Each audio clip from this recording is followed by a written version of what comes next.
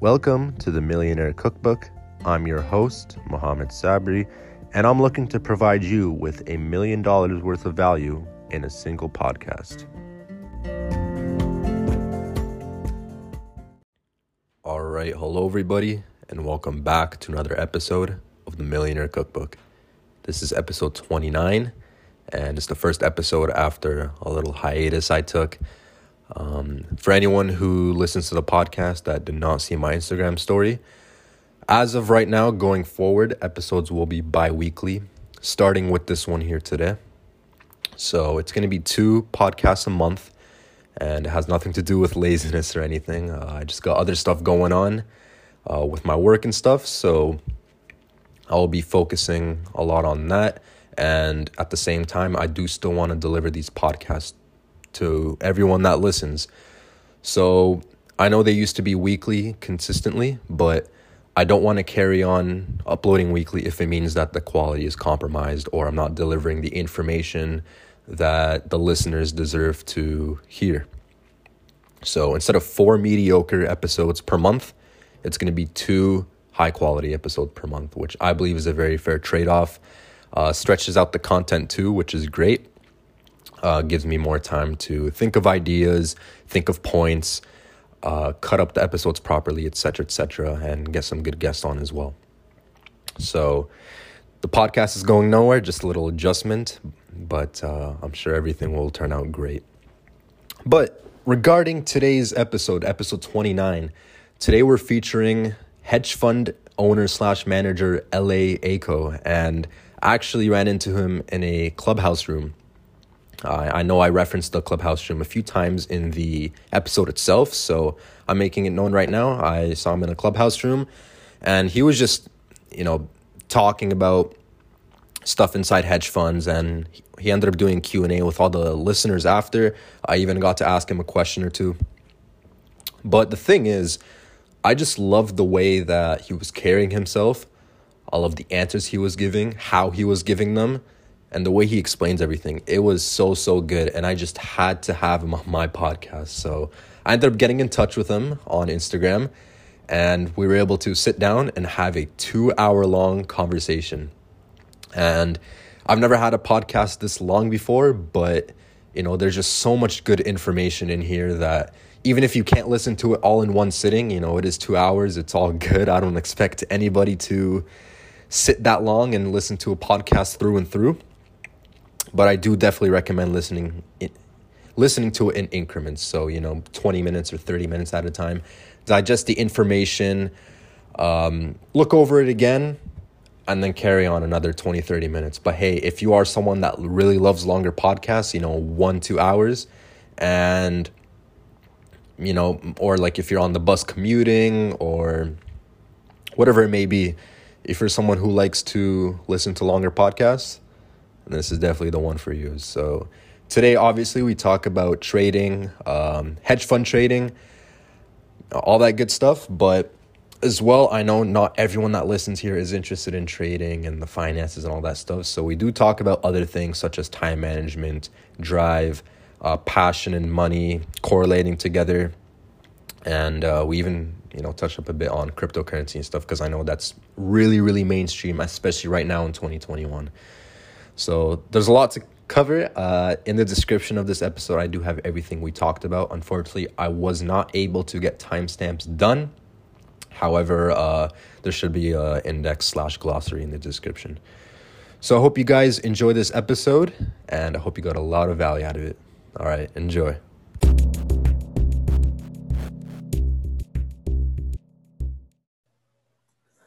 All right, hello everybody, and welcome back to another episode of the Millionaire Cookbook.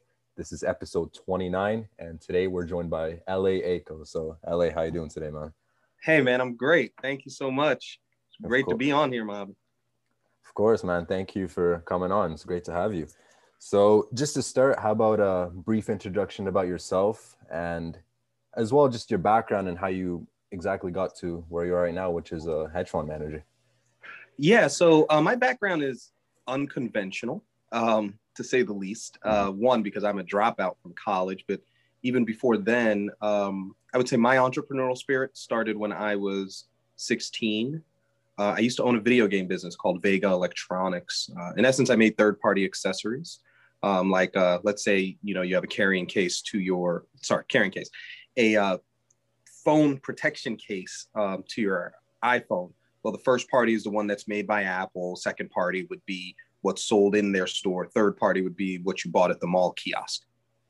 So back then, I used to use Ask Jeeves. I found someone to help me reverse engineer how a circuit board was built for memory cards. And specifically the product I sold for those memory cards was all the popular games back at that time for PlayStation 2, PlayStation 1. I would have friends who had already beat those games, put all their saved content on the memory card for like the hottest 3 games, and just release those memory cards in a series. And rather than, play hooky from school on Fridays like most people would do, I would just call the toy buyers for Toys R Us, KB Toys. This is I'm 37 years old. This is a long time ago. Yeah. But I used to call those toy buyers. So not to give you like the long drawn out thing, but I have to give you a perspective of why I got here, because someone is going to ask, well, how do you get into a hedge fund and you don't graduate college? So, but mainly what it said is that I had tenacity. I knew people go to work to answer their phone. I couldn't tell you how I knew I was going to get it in the store, but I just said I was willing to try. And excuse me, why I was willing to try was not because of some, oh man, I don't know, like, how like as we're grown-ups and we see it on the internet now, like, yeah, man, it's all about the hustle. It was not about the hustle. When I was 16, I wanted a Bentley. I wanted one then. And Cinnabon wasn't going to get me a Bentley. So I needed to figure out how I was going to get one. And reading entrepreneurship books, I learned that the people who were the richest pretty much owned their dollar. So like when they got the dollar, they got the whole dollar, then they split up the dollar, rather than when you work a job, you get a fraction of a dollar. You don't know how much of that dollar you get of what you earned. Hell, you could have earned $10 and you got $1 of the 10 that you actually earned. You know what I'm saying? Mm-hmm. So just give me a few more minutes here and I'll wrap it up. But no worries, man. Because people have to actually understand it, because it all connects. So after having that video game business and getting my products distributed at Toys R Us, when I went to college, Toys R Us had gone through multiple bankruptcies throughout my early 20s. So by the time it was hitting its second to last bankruptcy, they voided all contracts, and I was in college. And this is my biggest mistake, especially when people think like, you go to college, you can drop out, or you got a business, you get money. I didn't do anything that anyone would do when you are in college or gearing up to go to college. I didn't intern anywhere. I didn't do a bunch of volunteer work. I did nothing. I ran a business and I went to school. So I wasn't prepared to be able to like take, let's say, some sort of finance class that was going to help me get to Deutsche Bank or something like that. I started looking around. I started realizing a lot of people weren't rich like I wanted to get to. And I wasn't around wealthy people. I was like, my surroundings are not right.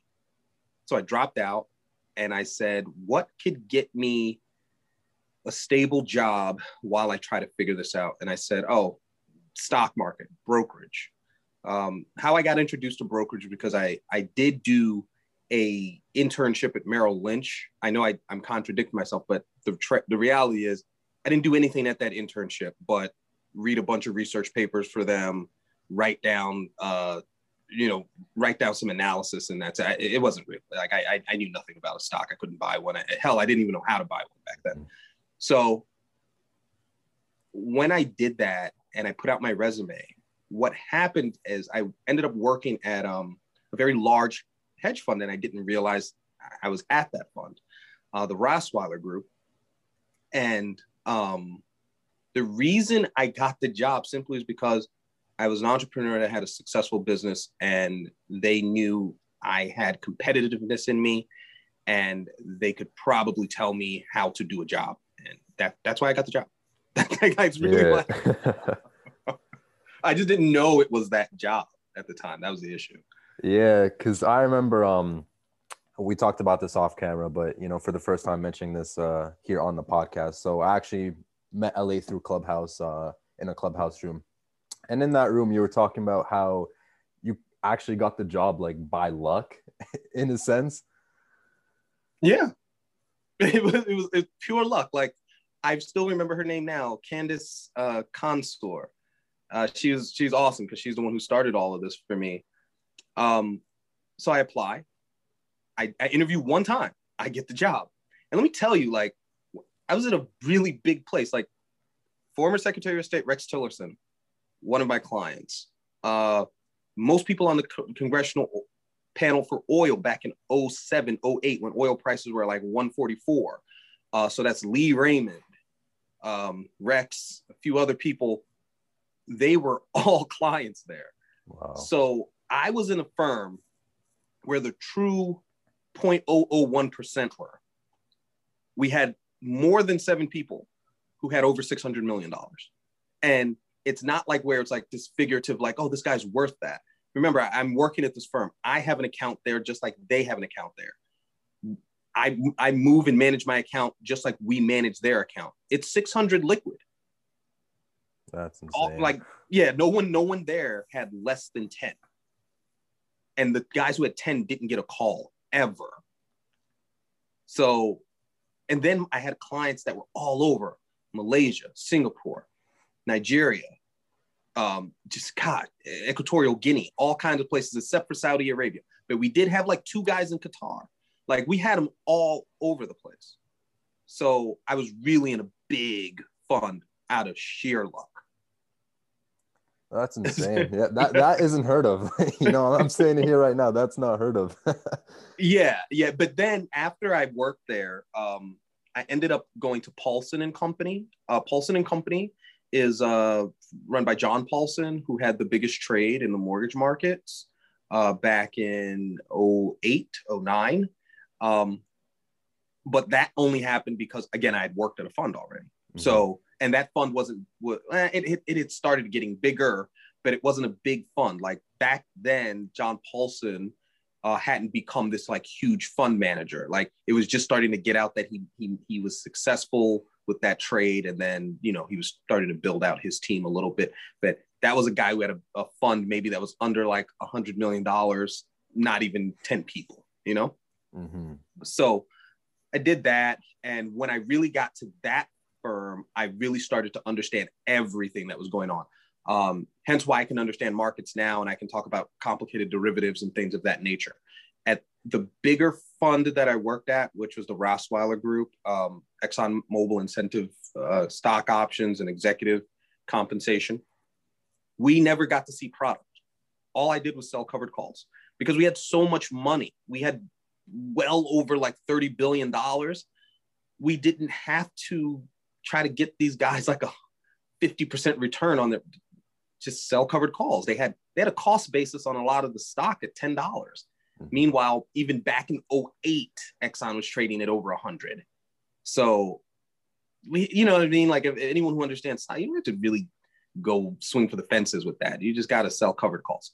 So at Paulson and Company, I got to understand MBS product. For those who don't know, mortgage-backed security, CMO, collateralized mortgage obligation, as well as inverse collateralized mortgage obligation, as well as the treasuries market. And I have to emphasize to people, there's a difference between trading Forex in the US 30 in the treasury market and trading fixed income treasuries. They're very different. The more you can understand fixed income treasuries, the more you can anticipate and understand what Fed policy is and global macro happenings in other economies with how they handle their treasuries and their yields for their treasuries. So learned all of that there, learned municipal bonds, corporate bonds, learned stocks and charting, because most people always ask me, well, where did you learn all of this stuff? And I always tell them, I'm actually shocked because back then I worked the job. So I never knew people had classes. Like, how like everyone has like their class, like, oh, I'll teach you options, I'll teach you Forex. Mm-hmm. I had never known that even existed because I worked and they taught us there. Yeah. That's hilarious. It's hilarious. I was so green. When I tell you I was so green when I came out, and I've done a few of these kind of podcasts and things, I didn't know. So when people ask me, I'm like, nah, you can't learn this in business school because you end up really learning this stuff from some guy who's got 30 years of experience. Like I worked with people who actually had a 13% mortgage before. And that wasn't because their credit was bad. That's because that's what the rates were. Mm-hmm. So they're old as hell. Like, you know. Yeah.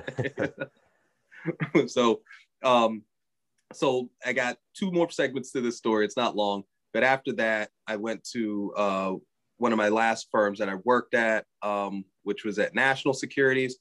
And I had a great boss there. He was literally the epitome of Wolf of Wall Street before I had ever even heard of Jordan Belfort or the movie. He was definitely just that person. Nice. But Wall Street embodied that. But mainly what he taught me and what it opened up to me is the ability to run a fund. So you would think you would learn how to run a fund by working at a fund. But again, I emphasize, you're not taught to run the fund when you work there. You work there. That's why I was so oblivious to all this stuff. When I went to my last boss, what he was doing is he had a whole floor in a building, like just the whole floor. Think about the whole floor when you get off the elevator. And all he had were a bunch of guys. They were constantly raising money while he had a trading desk and other people who would invest the money. And he was bringing in like about 280, anywhere from like 260 something to 280 a month. I remember it distinctly because it's the thing that changed my life money-wise. I saw his pay stub because he was showing it to me. We were just chopping it up. And he was already at 700 and some odd $1,000 for the year. And it was March. And my birthday's in March. I was like, damn. So it made me really think about things. And then Obama passes the Jobs Act, making it easier to start a hedge fund. Then I start scouring to try to start a hedge fund. And I formulate a hedge fund, and that's it. That's how I got here. Yeah, that's awesome. Especially, I'm glad you gave that much perspective because a lot of people, they see people that run these hedge funds, really any successful business, and they either think that it kind of happened overnight or by accident, or they think it was like, daddy's inheritance money, but the fact that you gave that much perspective and it dates back to when you were in your early 20s and you went from firm to firm, you even had like a video game business. And I assume at the time you had no idea that you were going to run a hedge fund at the time too. No, right? I thought I would play video games till I was old. Nice. It just did not work. Yeah. So it's really good perspective. That's awesome. So as far as, actual hedge fund trading, the first question I want to ask in regards to that is how would it compare to just regular retail trading, just at the comfort of your own home? Because me, myself, and a lot of my other listeners, we are retail traders. And again, me, myself, and other people as well, they're probably curious, how does it compare? You can be as detailed or as pretty much general as you want with this. Well, excuse me. I would say that from a hedge fund perspective, one of the things I've noticed that a lot of retail traders don't do is that they don't pay attention to the treasury market. And it's not their fault. You haven't been taught the treasury market. Shit, where would you even be taught it? I'm sorry to curse. I'm just saying, like, okay. I think about this stuff and I just say, like, I can only imagine trying to do this without having navigation when coming into this business. Like, let's say someone trained me how to like trade options and stuff like that, but then I don't know the treasury market. So when I start a day, I start looking from the treasury markets. Even when the lending session opens and all that, I look at treasuries. I want to understand what they are pricing at, if the yields are up, yields are down, if the treasury auctions were strong or not, because that's the bond market, which is larger than the stock market, directly affects how the stock market trades. So that's one part about what hedge funds do. Secondly, hedge funds aren't overly looking into technical analysis. We do look at it, but fundamental is bigger because what we're doing is we're creating core positions. And I'm not talking about core positions like an Apple. I'm talking about core positions and a thesis that we have. The whole concept of what we do is based on a thesis. And then from there, when we can stabilize volatility in the portfolio, which is stabilized again by bonds, whether they be municipal, corporate, or mortgage, we then start to trade based off of the technicals for things we like, value plays or things that have accelerated growth. And we do that. I I'm not going to say all funds do this. There's obviously quant funds, but I would say that most funds, that's how they're looking at things. They don't really come in, open it up, and say what's hot or what's coming through my scanners today and start. Even my podcast, and I'm not trying to plug my podcast on your podcast, That's but all good, man. The podcast gives a good concept of what happens in a fund, because my podcast doesn't cover like random current events or it's every week or every day at the closing bell. It covers a thesis. That thesis, if you look, there's 3 seasons of my podcast. Look at it and you can back test it, or you don't even have to back test it that much. Just look at this year from January to now. It creates a thesis at the beginning of the year, and then it builds off of it. That's all it does. And that's what a lot of funds do. And I don't think retail people do that, because we don't even need to talk about like how you trade. I'm talking about how do you get to the conclusion of what you are going to do. That's really the first step. And then when we get to how we trade, I don't want to over talk you, but if you wanted to understand that, then I could then give you the details of that part. Yeah, no, go ahead. So you see, like when it comes to like how you trade, one of the things about the funds is that we have a particular scenario in which we have access to better leverage at cheaper prices, and we get to control what our commissions cost. Mm-hmm. When I sign up with a prime broker, a prime broker is like if you're with TD Ameritrade. It's just that you guys will call them your broker, but they're a prime broker. We sign a contract, and in that contract, I get to negotiate my rate of what I want to pay for commissions. And then they come back with me, tell me, this is how much you need to be trading in a month for us to honor it. Meaning like how many million shares I need to trade in a month for them to honor it, because they're making their money off the commissions of how much I trade. This is the other reason why they give very cheap margin to funds, because the cheaper it is for me to borrow, the more I'm going to borrow to make spreads, in the market. The other thing is that after using particular prime brokers, like for instance, I use Lazard, and I use Lazard, and I use what do you call this other company? Interactive Brokers. Lazard is tied to Goldman Sachs, and then Interactive Brokers, which I can't remember. No, Interactive is their own thing because they have a publicly traded company, so they have access to liquidity themselves. Lazard is tied to Goldman Sachs, and that's how they get their liquidity and pass it to us. Excuse me. So that's the difference. So I'm paying cheaper.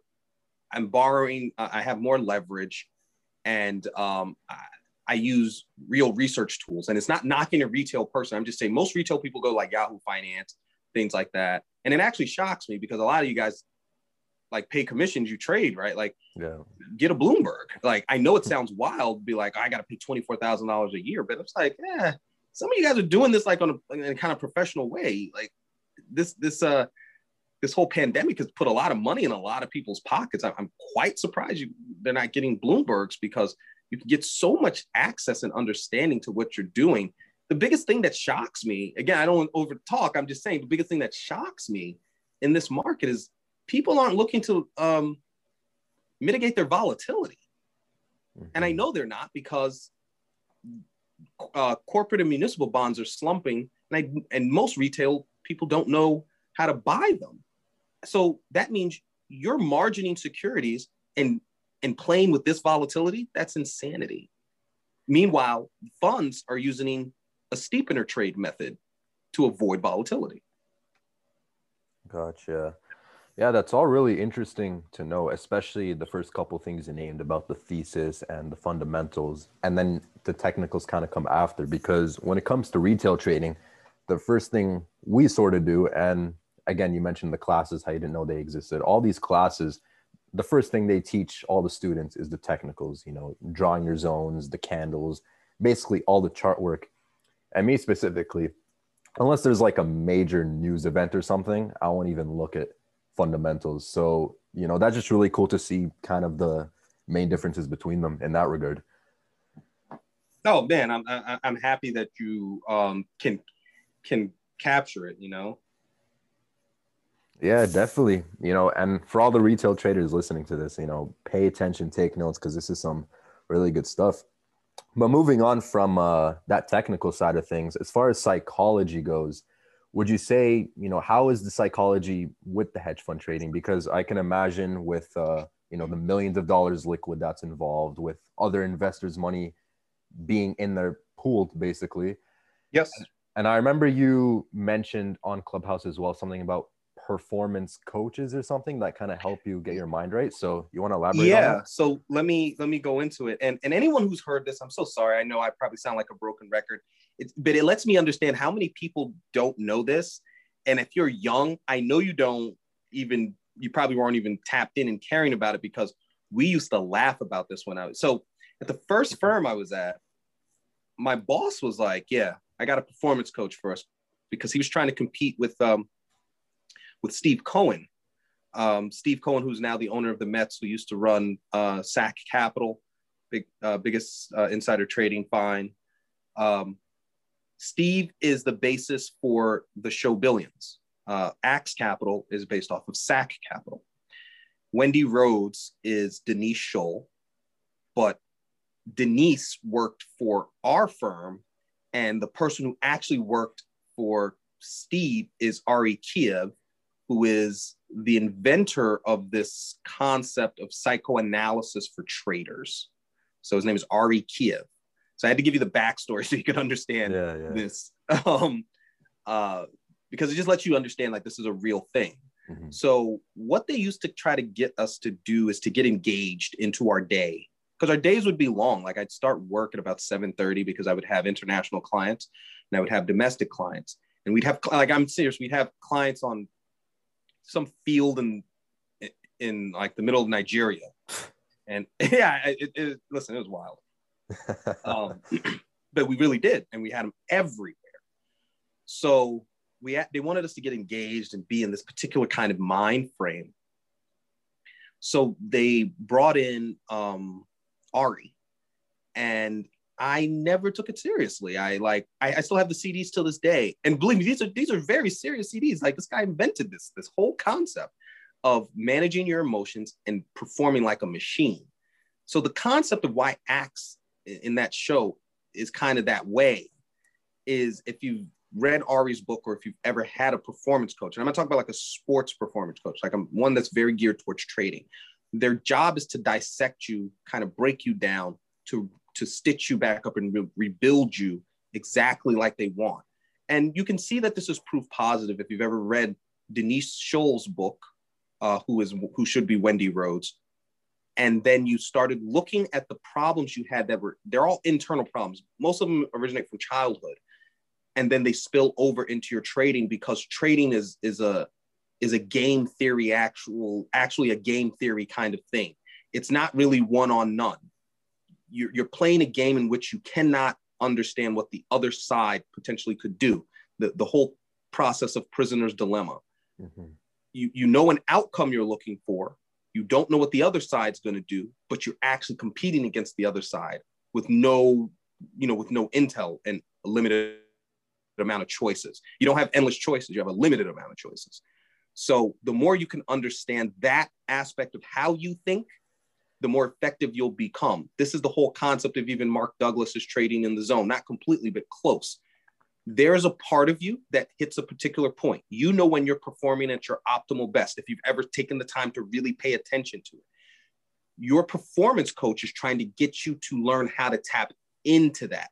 So again, going back to show Billions, and I know I'm speaking about this in a complicated way, but I like to reference things to real life stuff where you've been able to see it. Yeah. There's a time where Axe will go into a room, he'll sit and he'll kind of meditate. He is trying to get himself to that in the zone part of himself. And I know, like, that's the point of kind of meditation, but that's not what I'm talking about. In performance coaching, it's internal, like only you know where it is, where it clicks. There's a part of you that has a balance. It's like, I'm the most competitive here, I'm the most successful here. And if you catch that part of yourself and then go do an act that requires all these kind of ways of thinking, you'll see you will execute very, very effectively and efficiently, and you'll be very successful in how you do it, because you're just really in tune. But that's what performance coaching does. And it's very relevant, even when people will say like, oh man, either I can't afford it or why do I want to do it? I didn't understand it was relevant back then, but this is why it's relevant. The other side of mastering that is millions of dollars. That's really the difference. You master that and then you go trade, it's millions of dollars.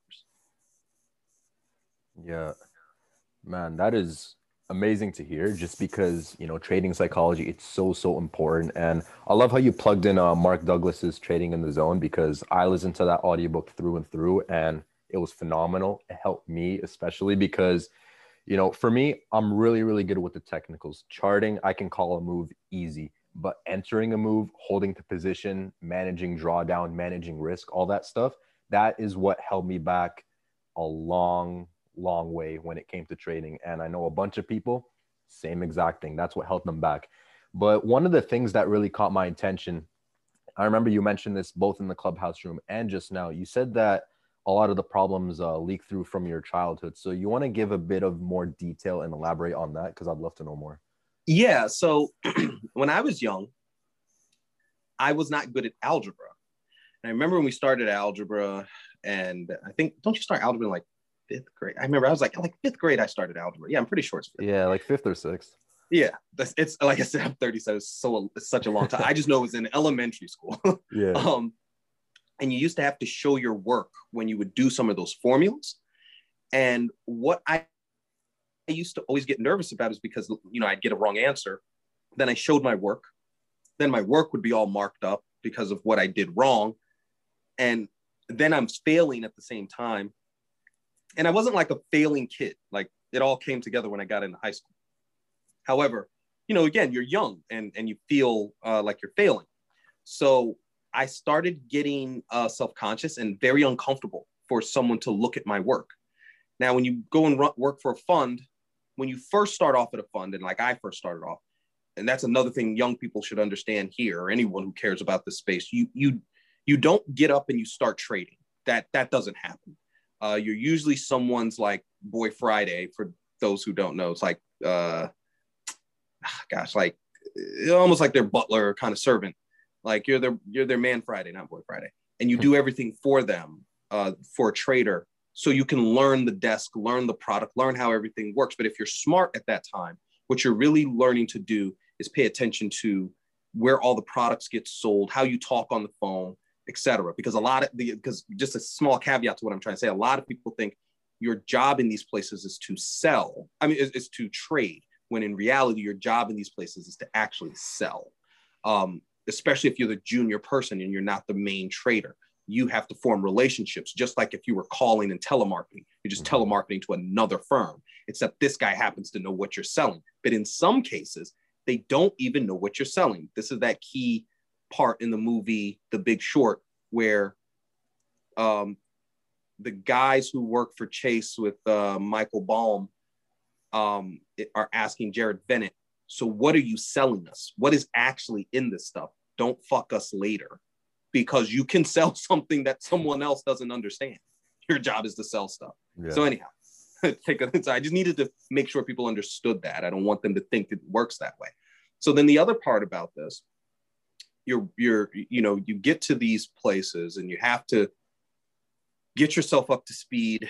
And you're going to spend that time getting yourself up to speed. You will then, after getting acquainted, you'll then kind of, what's the best way to say it? You'll get your shot to finally trade, to finally do everything that you were, I guess you could say you came to do. And then people are now going to start looking at your P&Ls. And then they're going to question you about those P&Ls. So when I would be questioned about my P&Ls, my fear and being restricted in how much I would trade had to do with someone looking at my P&L, questioning my P&L, and how I got to why I made that trade. But if I make my trade smaller, they can only ask me so much because the risk was only so much. Do you kind of follow? Yeah. So I never really got to a point where I was betting big. It took me a while. Had I taken my performance coaching seriously early in my career, I would have beat that already. But I didn't take performance coaching seriously until I was like 28. So there you go. And I started in the business when I was 23. Okay. Yeah, that makes a lot of sense. And it's so cool how like everything comes full circle because, you know, I've heard from a few different people as well. It's like in society, you know, especially like in school growing up, we're conditioned to think that if you get a wrong answer on your test, you know, that's a bad thing. Or if you fail something, that's a bad thing. We're conditioned to think that failure is bad. Whereas in trading, you know, you're going to lose money, you're going to lose trades, and you can't take that conditioning with you, which kind of comes back to what you said about things about your childhood leaking into trading. You know, this is kind of the same exact thing. Yes. It just does. It all, gosh, almost all of it originates from childhood. Not everything, but the majority of it. And I don't want people to think like it turns into this like relationship thing. It has nothing to do with that. It's really, these aren't clinical people. They're not going to prescribe you medication. They just want to dissect you because it's in you. And you even know it's in you. You just have an issue coming to terms with it. And the only time it starts to rear itself is through your anxieties. And when you have to look at a monitor yourself, when you've lost for a few days and you can't find your head or tail as to what the direction is, or all kinds of stuff like that, it rears its head pretty ugly at that point, and it gets worse and worse. 100%. That's one of the other reasons why there's so much drinking and substance abuse on Wall Street. It has a lot to do with just psychological pressures and fears. Wow. Yeah, I didn't know that, you know. I thought it was like a whole big meme on the internet that like these Wall Street guys like snort cocaine and stuff. Oh no, my boss, very functioning, like my old boss. He's actually on CNBC often. He's not a coke head, but he uses coke a lot, but he's super functional. He's the kind of guy that'll do coke, wake up at 5 a.m., listen to Tony Robbins, get pumped the fuck up, and go to work, and then on the weekend go walk over hot coals and be. I'm not exaggerating like that. That he will do that, and then on Friday drive us all to AC, do a bender, have the hookers, and come back and be ready to go and perform. And that is insane. I know. I know. Wow. But going back to what you said about, you know, anxieties, like with, you know, just having anxiety being in front of the monitor and trading and stuff.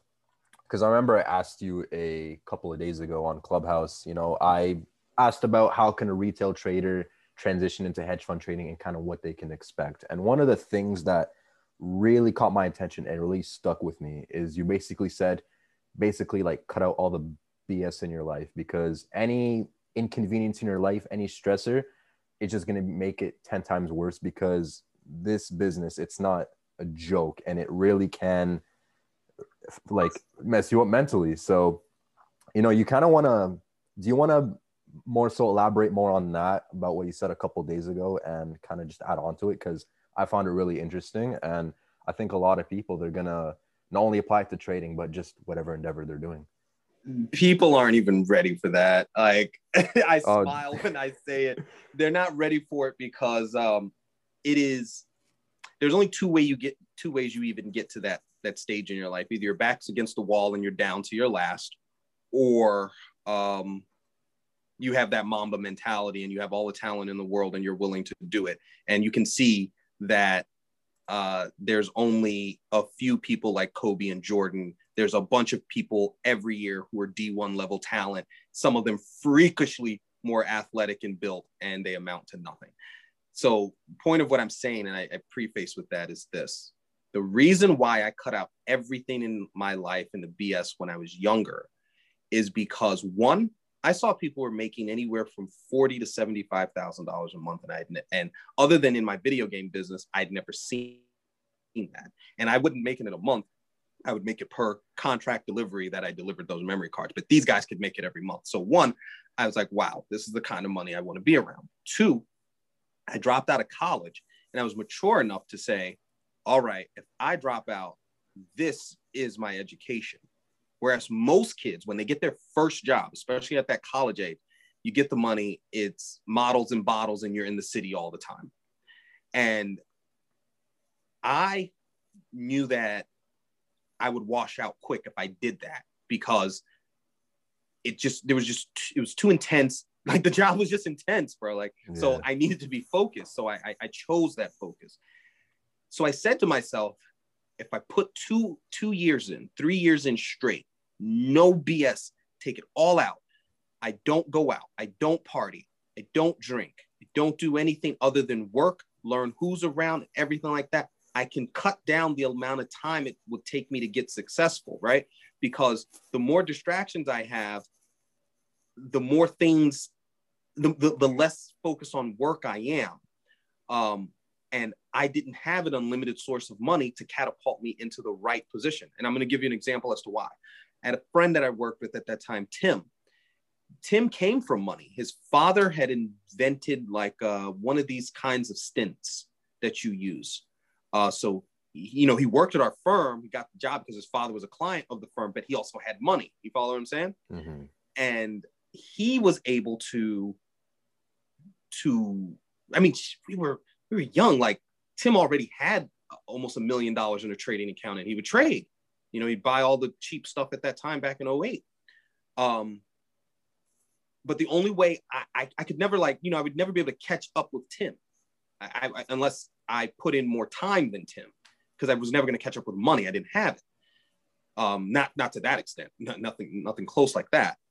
So that time allowed me, in the same amount of time that Tim ended up still having that job, I was already at Paulson & Co. and a trader, whereas Tim was still working an admin job when we were 3 years removed from first meeting each other, if you kind of follow what I'm saying. Yeah. And the only reason I got there is because I knew everybody. Like, when I mean I knew it, like I knew who to call if you wanted to sell something, and then I actually had a relationship with them. So people would come to me like, "Oh, I got these. Can you talk to your guy?"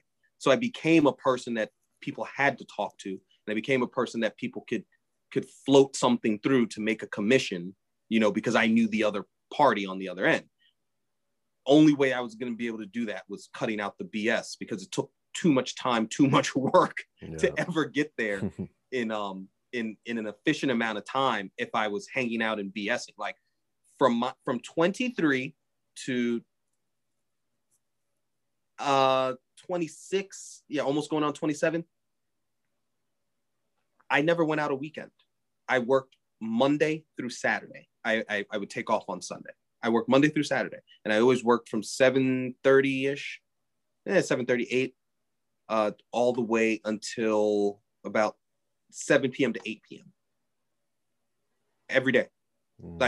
Like if it was a holiday, I wouldn't go home because I would turn around and go to clients' houses for Christmas dinner or things like that. And those same clients ended up being the hedge funds clients when I started. That's what I did.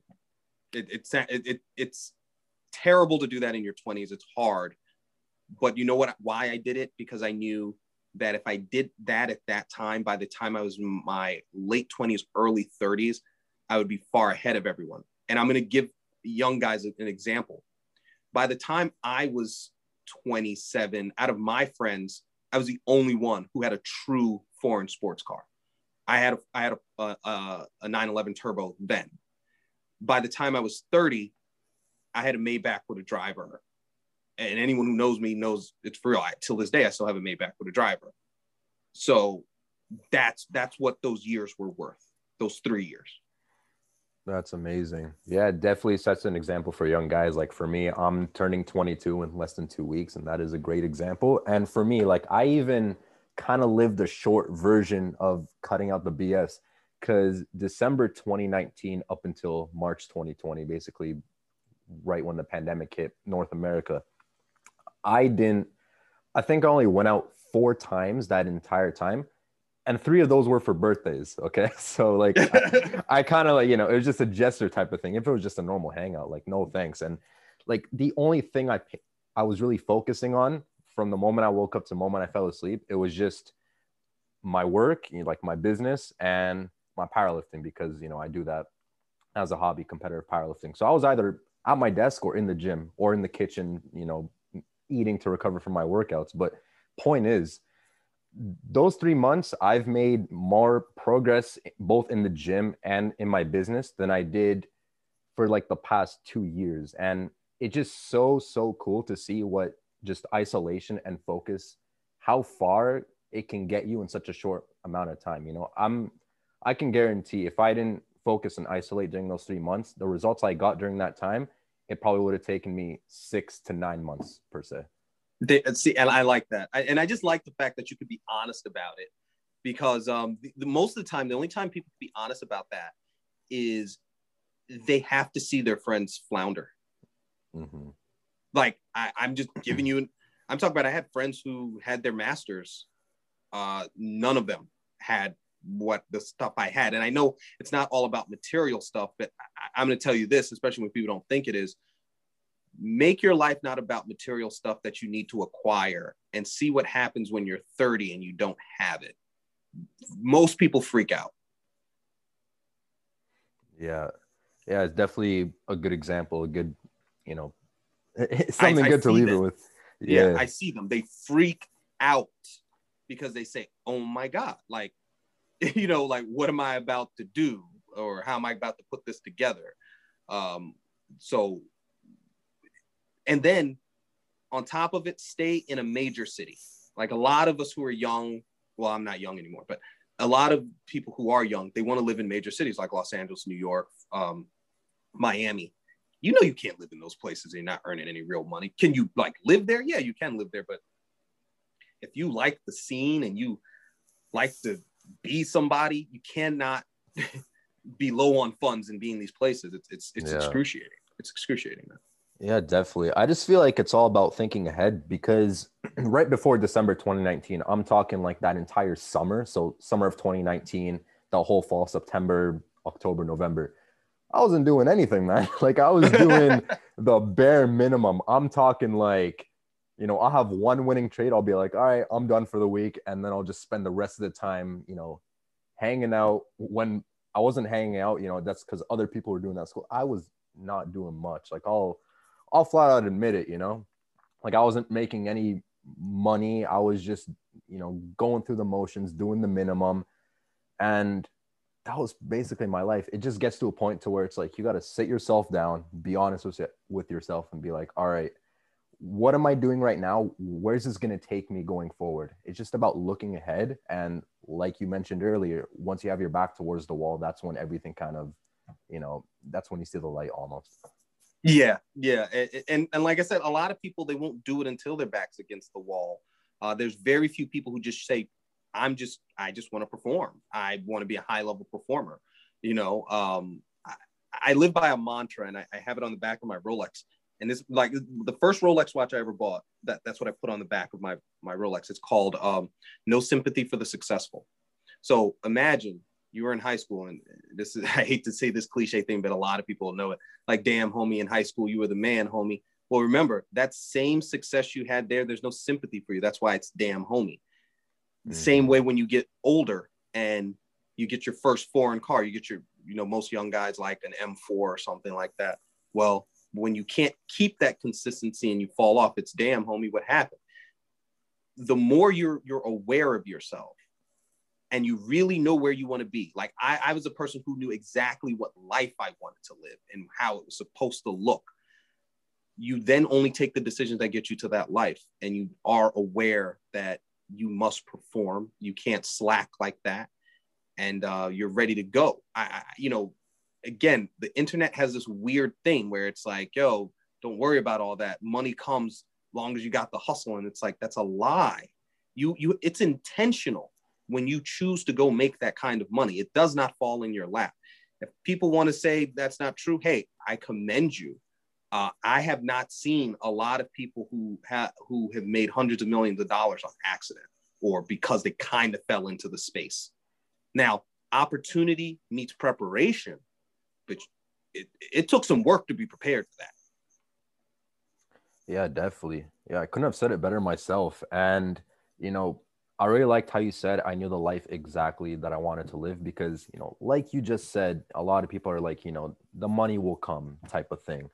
But it all goes back to kind of having your why and just reminding yourself, like, why are you doing what you're doing? Why do you want to live the life you want to live?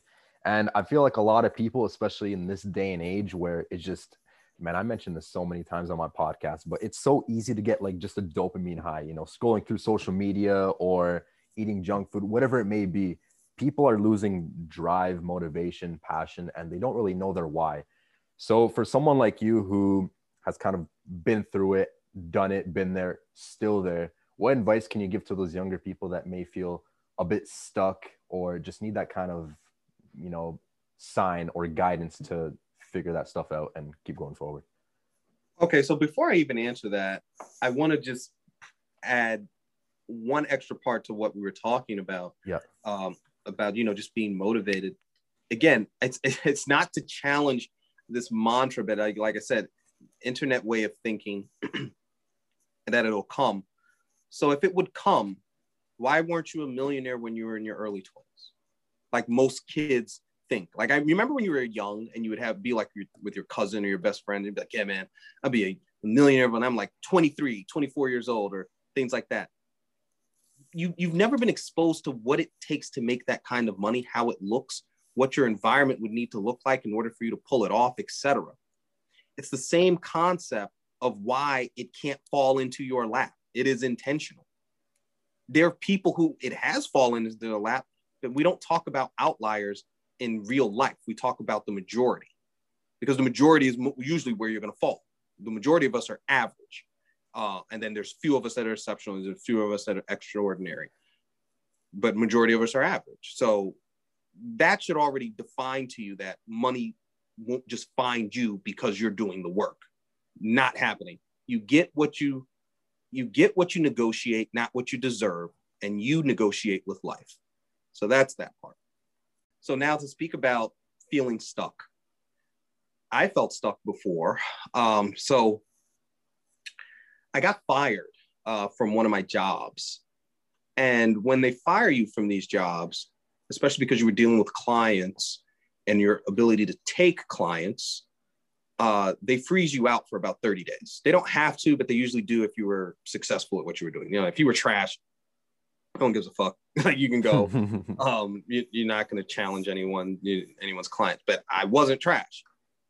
So when they freeze me out for 30 days, I got mad bills because I'm living the young people's life. I could put it to you this way. When I really started making money, like $20,000 a month, that's where I started off at. Like, not started off making that, but like when I started kind of getting into gear and making money, I was buying everything. I'm talking about, so my Porsche was white with a cocoa brown interior with a convertible top. And what other thing is cocoa brown? Louis Vuitton. Nice. I had a bunch of Louis Vuitton. I had the bags. I had the duffel. I had the weekend bag. I had the book bag. I had all matching. I had a bunch of Gucci stuff. I was spending. Then I had an apartment that overlooked the Hudson. I'm not sure where you're from, but if you just pick whatever city you're from, the part that overlooks water, if you're on one of the coastal cities, you already know it costs money. Mm-hmm. So yeah. I'm living there. So I can see the Holland Tunnel from my house, which leads into New York. It's right next to my house. I can see it. I can see right across the river, the Hudson River, and I see New York City. So I'm living, I'm paying. I ran into that problem. When I say I was stuck, messed me up. But what kept me going was that I really just couldn't see myself doing anything else. I knew I wasn't finished. My clients liked me. I mean, I was messed up. I was getting skinny. Like, you know what I mean? Like I wasn't eating the right way because my schedule wasn't right. And I had to start figuring out what my next move was going to be, because by the time it would have been 30 days, I don't even know if I would have had a client left. I was talking to them, but that doesn't mean they were going to deal with me. Right. Yeah. So one was prayer, but I can't even sit here and say like I was praying every day. I was kind of in a state of shock, not shock and depression, but shock like in, what's my next move going to be? Like, I got this expensive apartment. I got this car. Like I got a lot going on, and I don't want to sell anything because like I was too prideful. But in a nutshell, what got me through and what really made me kind of readjust myself was making a new plan, using the same focus and steps I had used before to get to that plan. Because now, this is several years later, I'm now 28 years old. I now do party on the weekends. I now do have girls over. I now do have my friends over. I had to start scaling that all the way back again. I had to start over, but not start over like from nothing, but start over mentally. Mm-hmm. And really almost like a training montage in like an 80s Rocky movie or something like that. I had to get lean. I had to, shed that stuff off my mind and say, all right, where are we getting to? And then when I needed to get there, I started taking it simply just by the day. And when I say by the day, this is how I started putting my fund together. So after I'm at that last job and I'm putting my fund together, all I did was every day, I just wanted to make one step forward. So all those steps could finally build into something. And as I kept putting that one step forward, I ran into who I call my hedge fund mentor, John Gutman. And John literally just pieced me together by walking me into everything that I needed to walk into so I could create and structure a fund. But I wouldn't have been able to do it if I didn't kind of shed all the weight off of me in terms of like the distractions again, put one foot in front of the other on a daily basis, simply and that one foot, again, figuratively, like a little bit of business each day, just to kind of put myself back into the motions for it to finally kind of culminate. You follow what I'm saying? Yeah. Yeah. That's how I got through it. That's awesome. Yeah. I don't really have anything to add on to that because you said it really well and obviously stuck with me. It's definitely sticking with the listeners. So yeah, that's great. And I do have more questions in regards to, that realm, but just to kind of, close off the hedge fund side of things, I do want to know, and I'm sure there's other people curious about it, just about starting a hedge fund. Who can start it? Do you need like a minimum amount of money, net worth, liquid cash, whatever? How does one go about starting it? And as well, can you start like a, different types? So one focus, like, let's say like a stock hedge fund or like a Forex hedge fund, et cetera, et cetera. Yeah, you can start any kind of hedge fund that you want. Quite honestly, starting a fund has more to do with qualifying for what is called a Regulation D private placement or private offering, not placement, private offering exemption. So what the Jobs Act allowed people to do was have more unaccredited investors and qualify for what is called the Regulation D exemption to make a securities offering. So you don't have to register the fund, but you do have to notify the Securities and Exchange Commission that you're operating a fund and who you are and where you are. And then you have to apply the Securities and Exchange Commission's Regulation D offering or exemption, to notify the states in which you have clients that you're operating in their state and you would like to request an exemption to have a limited amount of clients in that state. The state has the number that they deem as appropriate. It can be anywhere from like 1 to 25.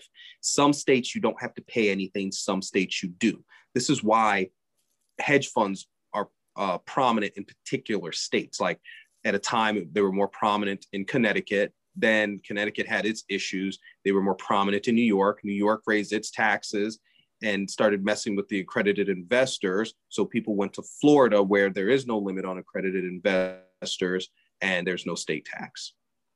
So these things kind of change. But can anyone start a hedge fund? Yes, anyone can start a hedge fund. You don't have to necessarily have these prerequisites. Can you start it in Forex? You can start it in Forex. You can start it in anything you want. You need to just make sure you have the exemption to get accredited investors. Now, there's also rules in other particular states where you can have non-accredited investors to a certain degree. This is another thing why I also hear this a lot, like certain minority groups and people saying all the culture and that minorities don't get access to these private placements. That's not true. We do have access to them. Are you connected enough to get it is a whole different story. But companies can take unaccredited investors. This is a thing that was addressed in the Jobs Act. Now, does the company want an unaccredited investor is a whole other thing, because what comes with an unaccredited investor is someone who's not knowledgeable enough and usually cries when it hurts. This is the concept of GameStop and AMC, and when people lost money or things didn't work out, they were at the Robin Hood offices, corporate headquarters, trying to bust people's heads. You won't see that with an accredited investor. He's going to go the route of legal action or something of that nature. He's not coming to sit in front of your house or some nonsense like that. It's stupid. So that's one of the other problems about, the non-accredited investor route. However, people, you can do it. If you have a small fund, you don't have to start with $1 million. You could start with $100,000. You could start with $50,000. Now, are you going to go get a big prime broker like I have? No. But you can start with interactive brokers who will take that business.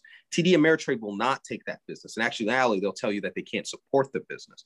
So this is another reason why a lot of hedge funds have to go to these other prime brokers like JP Morgan Chase, Lazard, Fidelity, not the Fidelity that people use to trade on. There's another Fidelity that handles hedge fund and institutional money. Even Wells Fargo has a robust brokerage platform that most people don't know about, that is for institutions only. So yeah, I mean, that's what people could do out here if they really want to start funds. Now it gets even more technical than that. And I don't want to kind of take the podcast left, but yeah, I mean, could I literally walk you through how to do it? Yes, I could. And a lot of that way of walking you through and the relationships you would have to make with lawyers and accountants is how you would actually get your clients. Most people think you got to like shake your tin cup or do your dog and pony show to get your clients. But in reality, you would get most of your clients from your lawyer and your accountant.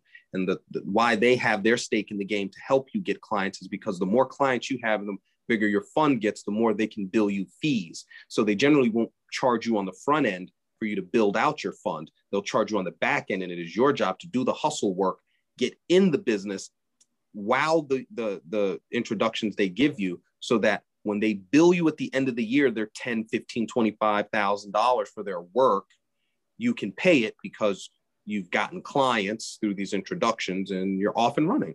It's one of the places in this business, especially hedge fund business, where people will mess with you, man. They'll give you a shot. It's not this biased, messed up thing like entertainment or one of these places where people will gaffle you and all that kind of stuff. People know if you're successful, you pay fees. So they want you successful. Most of them have money already. They'll cut you a break on the front end, not charge you at the end of the year or early in the new year. And you just do your work and do your job, perform. Gotcha. And I like how you mentioned how to get clients too, because I did want to ask you that, but looks like it was missing in my notes. So I'm guessing that's how you got your first couple clients as well, just to like through your lawyer and stuff? Or is there no? Like my more first couple clients came from the fact that I've worked in other firms, and you remember Gotcha. I told you rather than going home on holidays, I went to go eat at my client's house. Yeah. Like I was having dinner with them. Went to their vacation house. I did all that kind of stuff. I just got acquainted, man. Like, that was my job. But when I finally got everything up and running, yes, I started getting clients through my attorney and my accountant. Hell, I met regulators that way. I almost bought a brokerage firm that way, that it had too much regulation tied to it. And then if you had the brokerage firm, it was an issue with having a hedge fund and a brokerage firm. So it was just, it was a bit of a mess. So I didn't end up buying the brokerage firm. But the point about it was that I was in those kind of circles. Like I was in the circles of SEC regulators or former regulators, how they looked at things. And then I could directly contact that person and they would reply because they met me at my accountant's office. So they know my accountant. They don't know me, but they have a long-standing relationship or friendship with my accountant. But my accountant's not some regular accountant. He's an accountant at a big firm who's probably got 30 years in the business. And I keep using that keyword like 30, 40 years. That's what some of these guys have been working for that damn long. They're in their late 60s. Like, they just still work. They are a great resource for you because a direct introduction from them means a lot. Gotcha. All right, cool. And just a little side question here. You don't have to go too deep into this unless you want to, because I know you mentioned that you do run some more businesses, just during the off hours of your hedge fund and stuff. How would you compare trading as a whole, whether it's retail trading, hedge fund trading, whatever it is, compared to like your traditional business, whether it's like service-based, e-commerce where you're selling like a product, brick and mortar, whatever it may be? How would you compare the two? Because I know there's a lot of people out there where they do want to kind of escape that like traditional 9 to 5, cubicle, whatever. And they do want to get into, just kind of working for themselves and kind of creating their own path. So how would you compare the two? Which one is more mentally draining? Which one's more lucrative, et cetera, et cetera. So yeah, go ahead. So a hedge fund is more lucrative only if you're trading really well and you're in that zone. But with some of these service-based businesses, and I only do service-based business, I don't do any businesses product-based, that has more so to do with me wanting a wider margin of profit. I specifically only choose businesses that have a wide margin of profit and that I can control the margin. I'm not immediately being undercut by the next person, next to me or down the street. So for example, I have income tax preparation as one of my businesses, and I have a decent amount of locations, 5 in total, and about 2,000 clients. And it's super valuable because it's really heavily service-based. The margins are extremely good. And after you set a turnkey process to it, all you have to do is train the other people to follow that turnkey process, and it just turns over money over and over and over and over again. I like it for that fact. I like to create businesses that don't have a lot of variable. I want to be able to create a business where I can be somewhere else and it operates without me even being there. And I know how it's supposed to operate. Like if I were to call in and it would be any part of the day and I'd ask if that was done and someone says it in the wrong order, I already know they're wrong and I know what they need to fix and I don't need to be there in order to execute it. And I put someone in charge to execute that and it works every time. So that's one. Then the second part is just that, like I said, the fund, like in this past year, we did extremely well. So that's like we had over 45 million P&L on 2020. And then by the time 2021 opened up and one of these drug manufacturers for COVID hit $300, we were just shy of 100 million in total assets under management before margining the securities. So this is huge, like we really had a run. That's when that was successful. But that was my most successful year ever. I'd never had a year that successful before. So it's harder to get the successful year out of the fund. It's easier to get more consistency out of the clients. Let's say for every 300 and some odd clients I have in my income tax preparation business, is about $1.2 million before tax. So do you see what I'm saying? Like it's more consistent on the other one. It may not be as big, but every year I can count on a little over $3 million. Gotcha. Yeah, that pretty much answers that. So yeah, that's awesome. So the next 2 questions, I can pretty much just merge them into one. They're more so questions that, people can just apply to everyday life and whatever endeavor they're choosing to do. And the first one being, you mentioned on Clubhouse that, it was very subtle, but I did catch it. You basically said that you don't believe in the whole just follow your passion and like the money will come. You don't believe in that. You have a different belief in it. So I do want you to really elaborate on that and why you think that, and just go into detail about that. And the second question, I can pretty much tie it into it. It's all about time management and drive, and how someone can basically dial into that to make sure they can catapult themselves and become successful. Yeah, so let's get into it. And I know Awesome. I'll get challenged by a lot of people. Okay. Again, goes back to what kind of life you want to live. The shit you see on, God, I'm sorry to curse. I'm just saying, okay. When I see it, I just look at it. So the stuff you see on Instagram, you say, all right, I want to live that life, but you don't know how much the life costs. It has a value. It has an actual number in order to live that life. Now, after you figure out the number it costs to live that life, There's only so many things you can do in this world that get you that much money. Again, people love long shots. Yo, but I know a dude who's making, $100,000 a year just flipping sneakers. How many of them? Because I can tell you the majority of people you come across who are flipping sneakers, they're not riding around in Ferraris. Yeah. Because that's not what's happening. Like they're grinding it out to make that money. They're not like getting in a shipment of 500 shoes, flipping that 500 set of shoes immediately and then going somewhere else with it. But you want to know who does get that kind of money really quickly? The guy who buys the excess stock of Nike clothing and then resells it in Mexico or something like that. Mm-hmm. He's doing it by weight. And he can do it all day long by sending it to Central America, South America, by simply buying overstock from, Foot Locker and other places like that, by weight, selling it in a third world country and being paid for it.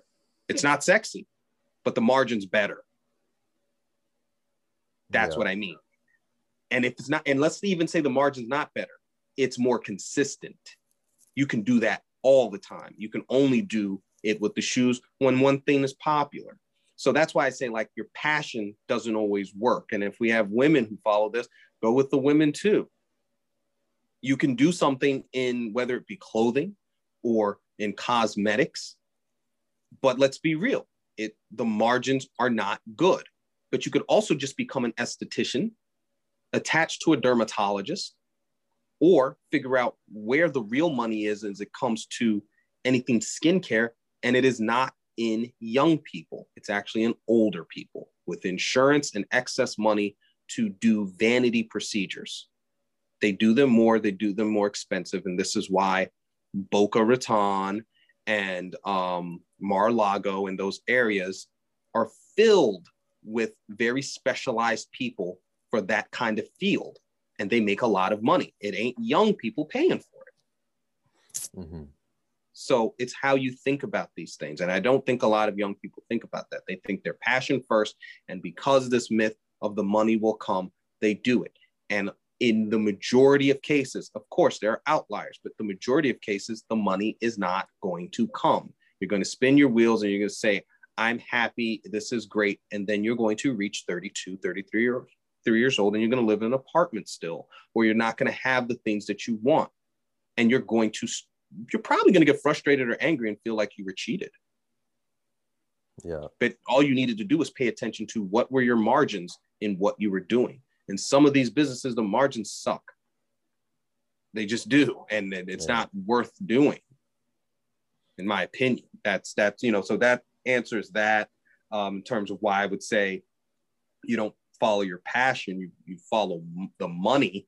And then as you start making the money, you can put more time into your passion.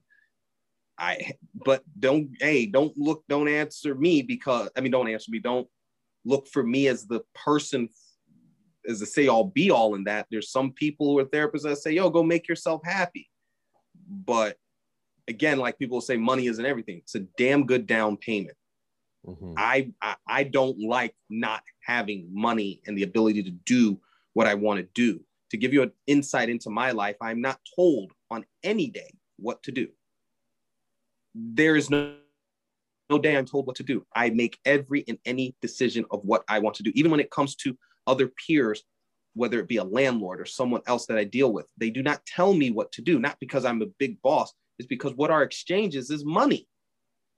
And if when I have it, I tell them what to do. Or we politely discuss it with each other because we both need each other. I need the space, you need the money. We're going to be nice with each other. Once one of us isn't doing what we want to do, we then are a bit more disgruntled with each other. The balance is off. You see what I'm trying to say? Yeah. Like, let's not fool ourselves. And that's what a lot of people are doing. They're fooling themselves with that ideology. So the next part I would say, which is time management and drive.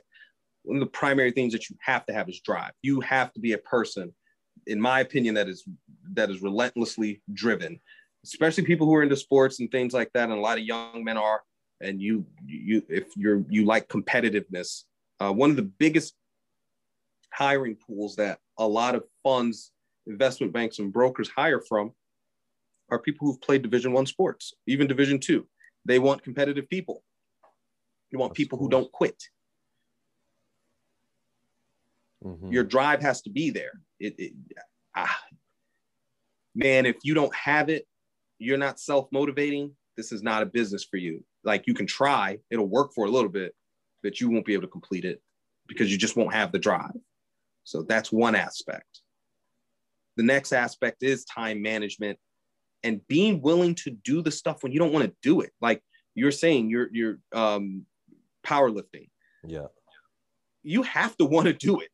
Like, who wants to, strain their muscles like that unless you are very intent and competitive, and you're probably, more than anything, you're probably self-competitive, self-motivated, because you're choosing to put that stress on yourself. You don't have to.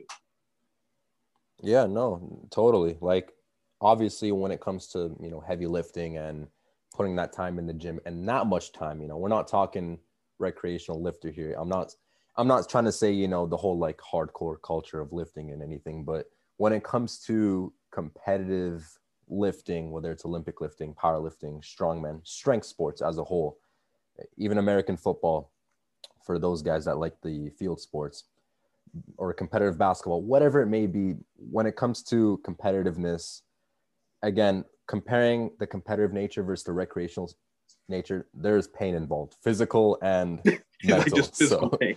Yeah, you're gonna get, a knock on your shoulder or your elbow, or you're gonna wake up the next day just feeling beat up. And again, I choose to do that. Obviously, if I could wake up every day feeling amazing, that would be great. But guess what? The pain that comes with it, it's a small price to pay for all the joy that the hobby brings me. So. Wow, I love that. So yeah, I mean, so you get it. And your time management just goes into how focused you are. I'm just an extremely focused person. I like to be focused. I like to achieve it. But it's not because I'm extremely focused for some bleeding heart initiative. I'm extremely focused. And everyone uses this concept like generational wealth, but not like that. I actually see generational wealth in a particular way. I see the assimilation into the American structure of family legacy and things in a particular way. It's a concept that I call power, money, and influence. And like, power is politics, money is money and assets and things of that nature, and influence is charity. But not charity in the sense of just, we just want to give charity. People give charity in a particular type of way in which it all forms together with those other two, where your charity has you ending up with a name on a building or parts of a university named after you, which gives you value to power. Politicians need people who have that kind of influence. That's how they get elected and get their agenda pushed on a local level, with those people who have that kind of influence. And every politician needs access to money. This is how you can never be a politician, but you can be someone like Jared Kushner's father and have all that influence, to the point where they got to lock him up for overly campaign contributing.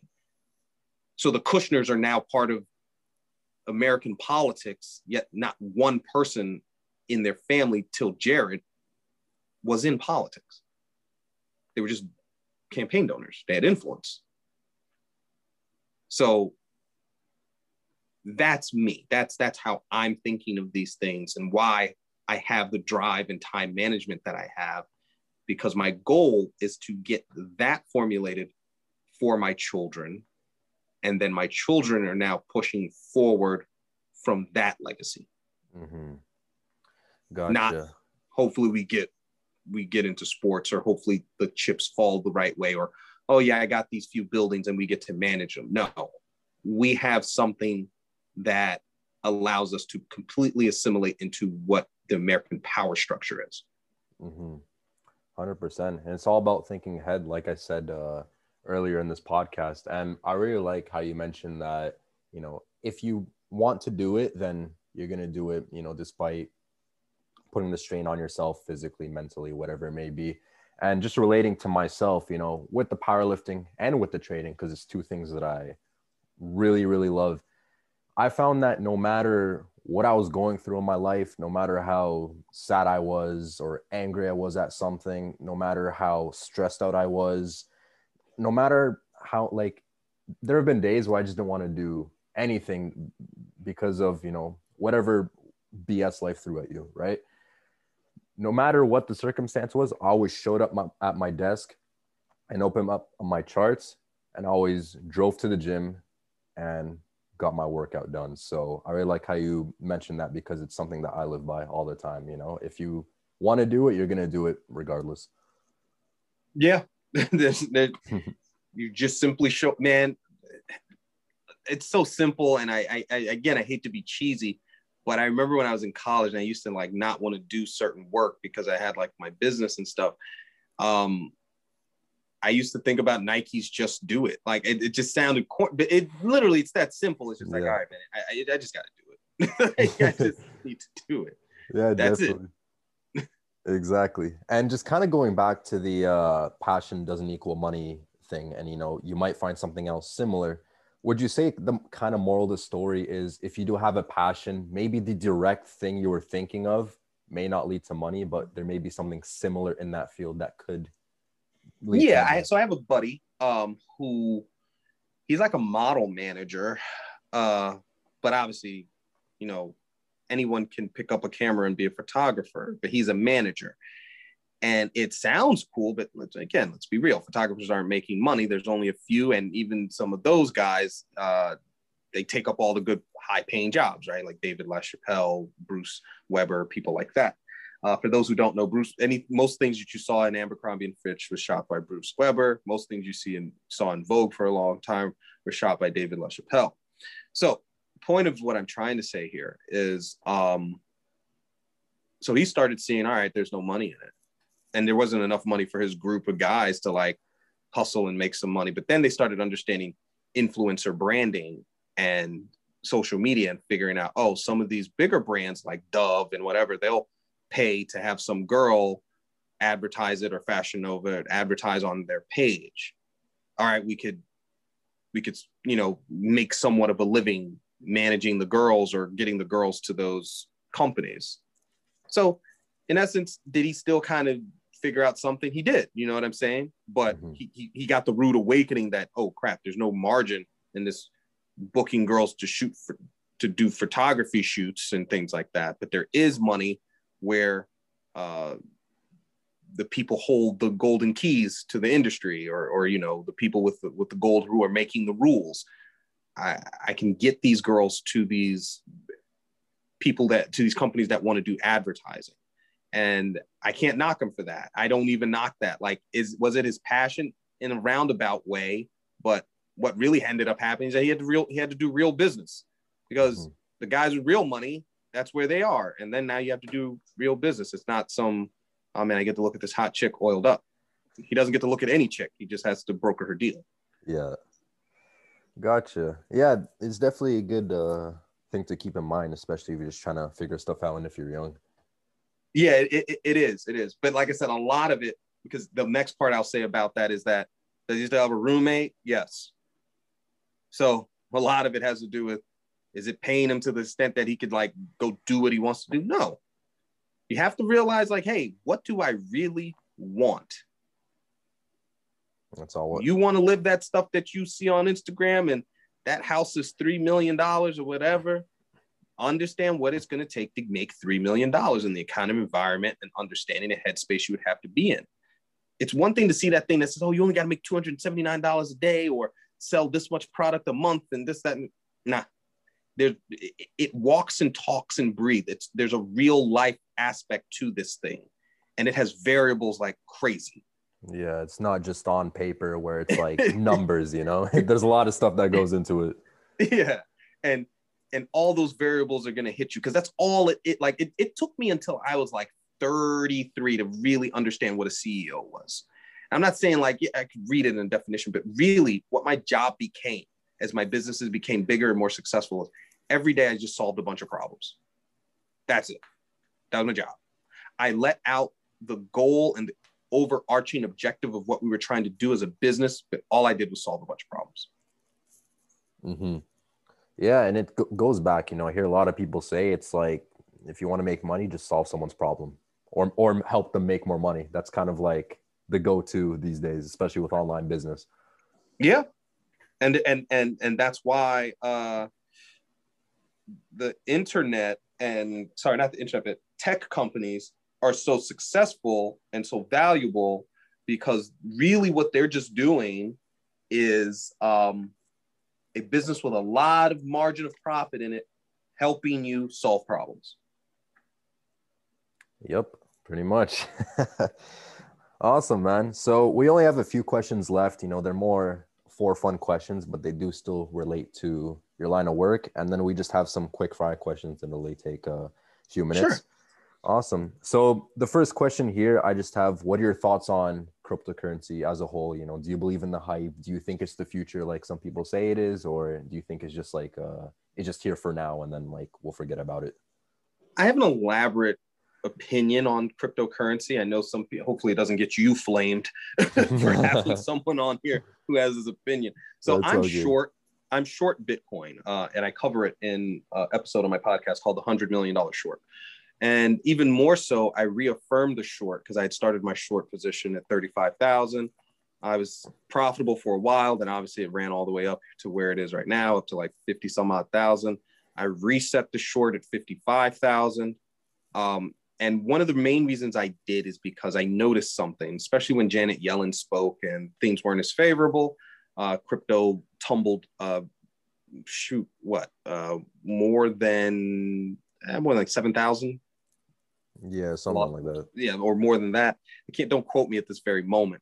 But I think crypto is such an interesting thing, because as much as people are like decentralized and we don't need the dollar, the whole reason the value of your cryptocurrency is up so high has to do with Fed monetary policy and the dollar itself. So that's a contradiction, because it has its value due to what they're doing to the dollar. So you still need central governments, because as they taper or change things, again, like when the 10-year treasury continues to go up, you will see the value of crypto go down, because the market's inflated value will start to go down, and people will have to start selling out of their crypto positions, selling out of their stock market positions to lock in their gains. You'll see it. Just keep paying attention, because they're going to let the 10-year run all the way up to 2.2%. So that's one thing. Second thing is, at some point, sovereign nations are going to make their own digital crypto. Some people said, well, that'll just make, Bitcoin or whatever more valuable. I think it'll end up making it less valuable, because people will then be able to use the digital currency far easier than having a Bitcoin. And you need the average retail person to take interest and buy what it is you're doing or what product it is you made. People don't quite get that. The way these products work, specifically I say products are successful not because of institutions. They're successful because of retail investors. Then institutions pump it all the way up because they have even more money. But when we need something to run up in value, it's usually led by retail. And if you ever want to get rich in the products business for securities, you create something that gets approved by the SEC and you sell it to retail clients. This is why mortgage-backed securities were so valuable. You could get something that was AAA rated. You could sell it to a pension. You could sell it to an individual. You could sell as much as you wanted, because you could make them long as they were building more houses. So they built more houses and they kept selling them and made billions and billions and billions of dollars. Simple. Mm-hmm. So that's how I think of crypto. Will it be viable foreseeable future? Yes, I do think it'll be viable, but I don't think it will be Bitcoin. I think, and I know you didn't ask Bitcoin specifically, but I don't think it will be Bitcoin. I think sovereign nations will have their own coins. Yeah. And go ahead. I'm sorry. No, I was just going to say, like, a lot of people they're like, yeah, crypto's the future because we're moving towards a digital currency, but I don't think, the governments and the feds, they want to go with a decentralized currency. They still want to have control over that stuff. So yeah, and the other part that people forget, it is the Fed's actual job to manipulate your economy. yeah. I think but again, I know a lot of people don't actually study economics. That's their job. Their job is to keep markets healthy. Their job is not to let it deteriorate to hell. Yeah. Yeah, so I do feel like, if there is a digital currency in the future, it's still going to be centralized for the reason that you just said. So Yeah, that's just my opinion. That's why I'm short crypto and these things, because regulation will level that playing field. Fed policy will deflate its value over time. And the other part, and don't get me wrong, I don't think I think there's a lot of smart people in this space and they do get it, but they also don't understand the unintended consequences of monetary policy. And that's Tim Geithner, who was the 2 Fed chairs ago, maybe. Yeah, don't quote me, but maybe two or three. Anyway, in the Obama administration, he was Fed chair. Mm-hmm. The hardest part about monetary policy, as he said, is that it is the unintended consequences based off the policies that you make. That's the problem. And this thing with crypto and values, it's not intended for it to happen. It's happening because they're trying to take care of Main Street, even though they were like, oh, we were taking care of Wall Street on the last go round they did. This go round, they are directly taking care of Main Street people. And it will have consequences. And not even inflationary immediately. We're only now starting to see some inflationary pressures with the 10-year Treasury rising up. But you will more so see that the consequences that it will have are what people will end up having to succumb to when you have rising rates. Because again, if the 10-year is rising, banks will have to adjust what they're lending at while you have high asset prices. When you start getting this problem, you will run into what is called a credit default swap issue, where people have on more credit than they can handle for what it's going to cost them. Other people can't finance because it's now become too expensive. With assets being expensive, then you're trying to finance at a higher price, but the assets price is artificial. So you will get a slowdown in direct lending, and direct lending is what creates new money in an economy. So overall, you'll start to see things falling apart. Gotcha. Yeah, that's really cool stuff. So yeah, that's pretty much that. I just want to hear your opinion, and it was very well said. So moving on to the next question, again, a for fun question. And I know there's one person in listening to this, at least one person, they were just hoping I would ask this. And I feel like I would be doing people like wrong if I didn't ask this, just for fun.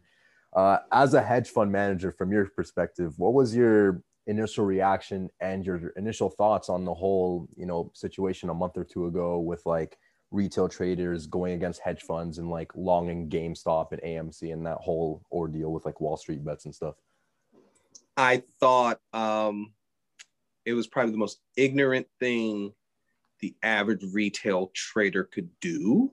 And I know I'm not gonna get love for it. Actually, on my podcast has been a 5 out of 5 star podcast for 3 years. And as soon as I made my episode on GameStop and AMC, I got 2 like 1 star, 2 star. Oh, wow. I knew it was going to happen. But this is the thing, and I feel sorry for people not understanding this. So I'll start it at this first part. Mm-hmm. The first part is where people are like, oh, Ken Griffin is in cahoots with Robin Hood, and then Steve Cohen and Ken Griffin gave money to Melvin Capital. You see this manipulation, and it's like, nah, he is their mentee. That's all. Like, it was like if you had a friend and you guys were really good friends for years, and he worked for you, then he ran into some trouble, but you happen to be a billionaire, you might give him $1 million because you could afford it. I mean, that's it. He worked for both guys. That's it's just dumb luck. That's it. That's all that was. So that's one part. The second part, it was like, goodness gracious, you guys exposed your position to such a crazy degree. You see how Roaring Kitty, or I guess his name's Keith Gill, had to find that these guys were over short. Yeah. He had to find it. The average person didn't know it. In this trade, the average person knew long Gamestop, diamond hands to the moon. Well, what happens when, okay, let's say you shake out Melvin Capital, you shake out a few people. One, they have more access to more capital. You burn a hedge fund for $1 billion, and the hedge fund's worth $18 billion. One of the reasons we have prime brokers is that we go get access to more capital, and we get it even if we pay more for it. Let's say Steve and Ken give Plotkin at Melvin Capital, let's say they give him an infusion of $5 billion and they charge him 5% for it. It's above market rates, but Plotkin knows he could get that money back to them. That's why they would give it to him. He just got $5 billion, man. He's going to come back into that market. Yeah. Then if you look and you pay attention from BlackRock to a few other funds, they turned on the algorithmic trading on that particular thing. They banked over $16 billion in a week, whether they went long with you or short with you, only for the stock to only end up at the end to get shorted all over again, right down to the 60s and 40s. I know it wasn't a bunch of retail shorting at that damn low. No. And what's even worse is the lies that these people were telling to each other that you could see from the beginning. We're not selling 1,000 or to the moon, or we're not selling anything. Meanwhile, your compatriots that you're playing this game with are selling. They're lying to you. Yeah. You're listening to someone on a message board tell you that he's not going to sell, but he just made the most money he's ever made in his life. He's selling. Oh, now, Gil couldn't sell because he's a registered person. It doesn't matter that he never sold securities. I've been a registered person. Doesn't matter if he didn't sell securities in that capacity. We are not allowed to have any outside accounts. This is why the Attorney General in Massachusetts immediately started questioning Mass Mutual. Why does he have an outside account? Why is he talking about his positions on the internet? And he is a registered person. And that's a no-no. That is why he gets indicted. That's why he's being sued. And potentially why he hasn't sold any of his position. I know some people say he sold some of the position, but a person who was posting his trades for months all of a sudden stops posting his trades. Yeah, because there's a securities infraction. And after you stop posting your trades, you better not sell anything, because now you definitely misled people. Mm-hmm. But a lot of people don't know that. So that's what I think about it. I think people made great money, and a lot of people just gave their money right back. And I know they did, because they started DMing me on Instagram and saying, what do I think? And I'm like, I don't even know how you got here. I wasn't even here when you made this decision. I don't know what's going on. Oh man, that's hilarious. It's like a classic pump and dump. That's exactly what I saw it as, honestly. Yes. And it really was. And that's how they were labeling it. And Gil was feeling like, and when I keep saying Gil, everyone, I'm talking about, I just don't know if it's Keith Gill or Ken Gill, but Gil, who's deep effing value, that's what they're kind of holding him to. And even if he says, I never had that capacity, the issue is, as a regulated person, you know what a pump and dump is, you know how they work, you know what you're doing when you incite people to have this interest. And that, that's definitely the case. I'm sorry. It just is the case. You'll see how it plays out. Don't be surprised if they make him disgorge the money that he made, fine on the money that he made. But he hasn't sold that position. Mm-hmm.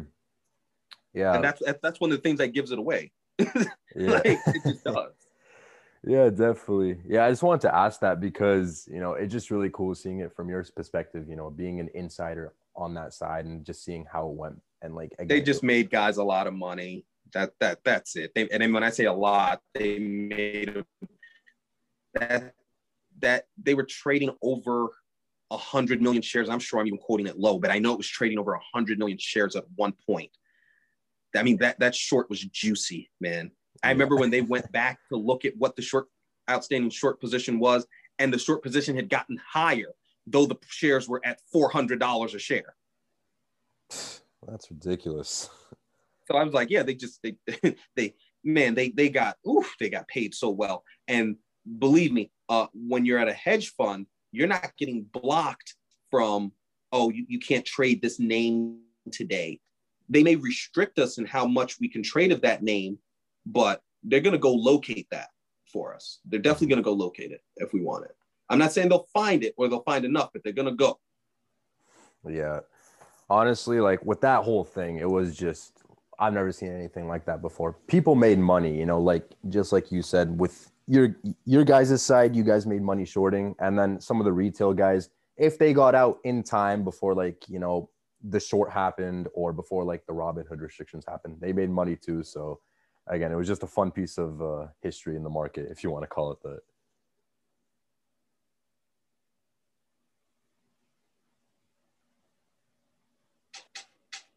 And the other part is that because a lot of people are too young, this ain't the first time this has happened. Look up Tiger Global Management. This situation happened with them and American Airlines.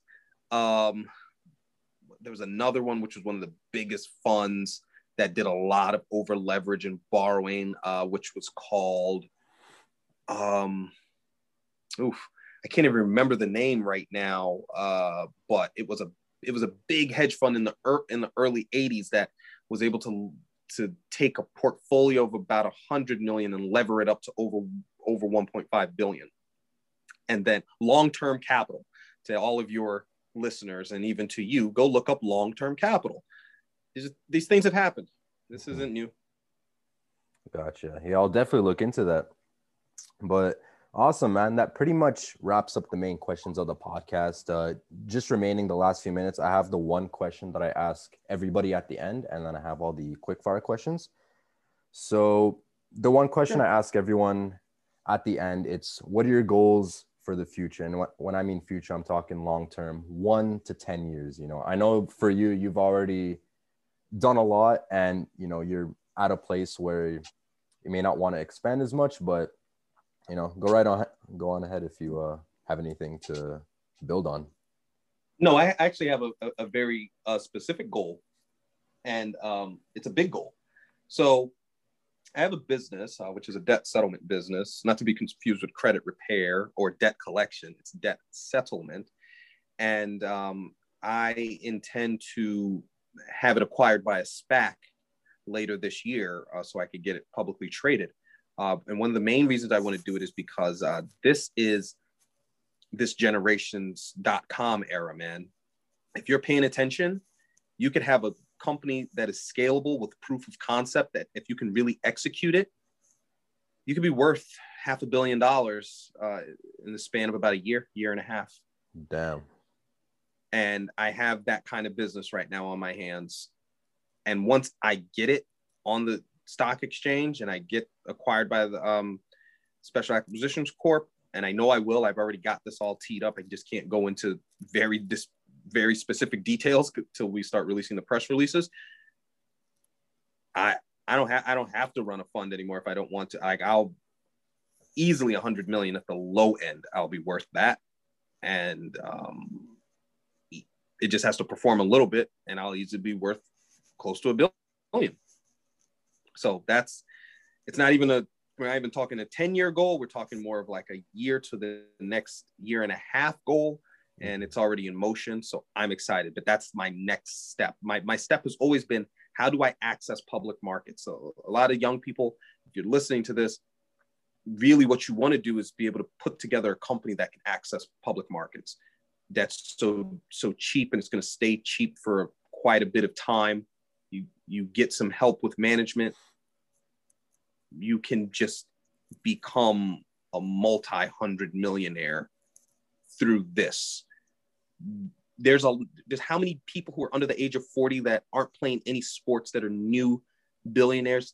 In my podcast for China being a growth play, China made over 300 new billionaires. Wow. In 2020. We made 7. Public markets, their stock market is expanding. That's how they made it. They didn't, not because they invented the wheel. There's just so much money in the public debt markets, so much money in the equity markets. You put that together, 100 million at the minimum. Gotcha. Well, that's some great stuff, just I didn't know like that sort of stuff, me being a young guy and just not into that stuff. So that's really good to know. But I say that stuff because, again, it goes back to like, how do people, whether you be a minority or anything else, when they say like, yo, I want to make money, I want to live fat, I want to, like, you got to understand how it looks like in your economy, in your country. Like, this ain't the days of I'm going to go invent the next Facebook. It ain't, we're just not in that time anymore. Yeah. We've moved past that time. You've got to do something that is scalable enough to where the debt markets or the equity markets want a piece. And if you can do that, I'm not saying overnight billionaire, but you know how some of those companies will then have like, even like how everyone was like ranting and raving, oh my gosh, Clubhouse has like $1 billion valuation or whatever. They run that company right. If they haven't even gotten the infusion yet, I'm sure SoftBank is coming very soon to hand those guys a fat old check. Absolutely. Yeah. So, on that note, and, just on that topic, if you have anything to add onto that for anyone listening that, wants to make some money, wants to get their foot through the door, wants to pretty much get started with life, for those guys in the early mid-20s, do you have anything to add on to that? I know I was very transparent. I told pretty much what my story was like. Mm-hmm. I could just reiterate it more so. Hopefully someone has made it this far in this, but I'm a person who likes longer podcasts. You have to be focused and you need to know exactly where you want to be. Plan your life out to the T. Sometimes especially when you're young and you're trying to be cool, some people feel like you're doing too much or like, nah, you need to be anal. You need to really know what you want it to look like. You need to know how you would afford what you wanted. It all looks like something. You have to know it. You have to see it. And best of all, after you figure it out, try to get around it. It sucks because a lot of time your friends that's not where they want to go, but you need to get around it. And if you can get around it, you'll see it'll happen a lot faster. 100%, man. So thanks a lot for that. Like, that was a lot of value. And, I even got a lot of value just sitting here asking you these questions. And I'm sure the listeners definitely got a lot of value out of that. So again, thank you so much. We do have some quick fire questions. Yeah, let's do them. I'm awesome. Excited. So it's 5 questions. You can give a quick answer. You can elaborate, whatever you want, they're just for fun. So first question, what is your favorite thing to do in your free time? I'm big into jewelry. I buy a lot of jewelry. I just like, I don't know why. I just. I mean, I guess a little follow-up question on that, I didn't even have that written down. What's your favorite piece of jewelry? If you have like a favorite piece of like, like a watch or something. No, so it's not a watch. I have this 14 karat Asher cut ring. I wear it pretty much every day. Royal Asher cut is a really cool stepped cut, kind of emerald cut. That's my favorite piece of jewelry. And I'm a big shopper at Jacob and Company. And yeah, that's it. And then if it were a watch, I have this particular one-of-one watch, which is all natural canary yellow diamonds. It's just an extremely rare and hard watch to do and make. It took about like 1.5 years to make the watch. I love the watch. It's 1.2 million. And like, that's how big into jewelry I am. I'll spend that much on it, but I just like it. It's just a personal design, almost like art kind of thing. Mm-hmm. That's awesome. Second question, favorite restaurant / go-to food? This is going to sound like so pompous, but I really like A5 Wagyu because I like steak, but A5 Wagyu is so different. And it tastes amazing with like a Hennessy sidecar or with like cognac. So Mastro's is one of like there's other places that have A5, but real A5 one of the few places you can get A5 every day on any given day when you go there. So that's my favorite restaurant. That's my favorite thing to order. I almost have it once a week. Almost. Awesome. Third question, favorite music to listen to?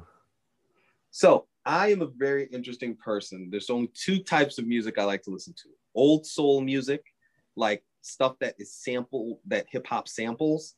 Mm-hmm. And I usually find it by going through hip hop songs or albums where everyone said, oh, not everyone, but like this particular few websites talk about what was sampled from that album and like where the original sample comes from. So I like that. And I like music that like really motivates me to go and get some money and make some money, like some early Young Jeezy, some earlier Rick Ross, earlier Jay-Z. I don't listen to actually any immediate contemporary rap music. It's not that I dislike it. I just like things that motivate me to go get money. My life revolves around money. Yeah. So I like to be in that mood. Nice. That big speaker that you heard go off while we were doing this podcast, it's this big, you know, like, what do you call it? Sonos? It's like, you know, it's always playing in my office and it always tries to tell me, hey, you need to connect me to, I don't know, Google Play or whatever it's supposed to connect to. Mm-hmm. That's awesome. So question number 4. So I know you're a big car guy. You know, I've seen on your Instagram, you've mentioned it a few times on this podcast. What is your favorite car? It doesn't even have to be one that you own. Or I guess like favorite car you own and favorite car that you would like to own. How about that? No, I own the car that I'd like to own. And the only car that I want to get next is a Maybach Pullman. So I have a Maybach now. I have a 62S with a partition. So in essence, it's like having a sedan Maybach with the divider and my driver and I are separate. I kind of grew out of the feel of driving. I've driven sports cars. I've had a lot of cars from Ferraris to I've never had a Lamborghini. I really need to buy a Lamborghini. And I've had these other cars, and I just kind of got to a place where I really enjoyed being driven, and I'm now all in on it. I like being catered to. It just makes my life easier. So I have my 62S, and the only one that I'm missing is a Maybach Pullman. I really want a Pullman because you can ride more people in a Pullman. Like in my 62S, I can only get one other person in there in the back seat with me. The other person would have to ride in the front. The front is not made for really for individuals, just made for a driver because all the space has gone to the back, so I can stretch my legs out and almost like sleep in a bed if I wanted to. Yeah. So that, yeah, I got my car. When I was younger, I was really into like having like, I have a fleet of exotics, but I really like somebody opening my door for me and, you know, going to open the umbrella and taking care of stuff. I enjoy it. That's awesome. And the 5th and final question, what is your most memorable trade? And it doesn't have to be the fact that you made a lot of money out of it. Like for me, like my most memorable trade is just like, it was a big move. It was literally paper money. And that was the moment I realized like, damn, I can actually do this thing. So what was your most memorable? New Page paper. The first time I lost $1 million. It's my most memorable trade because it really matured me. Like sometimes you get your tie cut for, actually we all got our ties cut for our first trade when we worked in brokerage. So that's one thing. Yeah, that's all right. But God's honest truth, losing the money was when I first finally felt like I arrived, because I had to deal with a complicated problem, whereas everything else was like, all right, I made some money, it was smooth. And then everyone's looking at you like, all right, what's next? What's the next thing you're about to do for me? But in this time, no one was looking at you, what's the next thing you're about to do for me? Everyone was quiet. So you needed to formulate your own plan because they had no intent to formulate a plan for you. Yeah. The firm was invested in these New Page paper bonds. I went along with it because you work at the firm. Then the bonds go belly up. You've got to talk to clients and explain what's happened. And you're trying to navigate this whole thing. Not that it was fun. It lingered for over a year, but you couldn't experience that unless you failed. There was no other way. Someone couldn't explain that situation to you. Even me explaining it to you, you can't feel it. Yeah, it's one of those things where it's like you have to experience it to actually get it, right? Yeah. Mm-hmm. Gotcha. Yeah, definitely not the answer I was expecting, but I think it's the answer we all needed to hear. So, I mean, because I could give you one where it's like, I made all this money, but what you'll come to see is that I'm desensitized to money. I no longer have emotions with money. Like I can tell you, like right now, I had a deal that someone was supposed to pay me some money. They felt like they didn't want to pay me the money based off of like, oh, but technically we're friends. I shouldn't have to pay you that.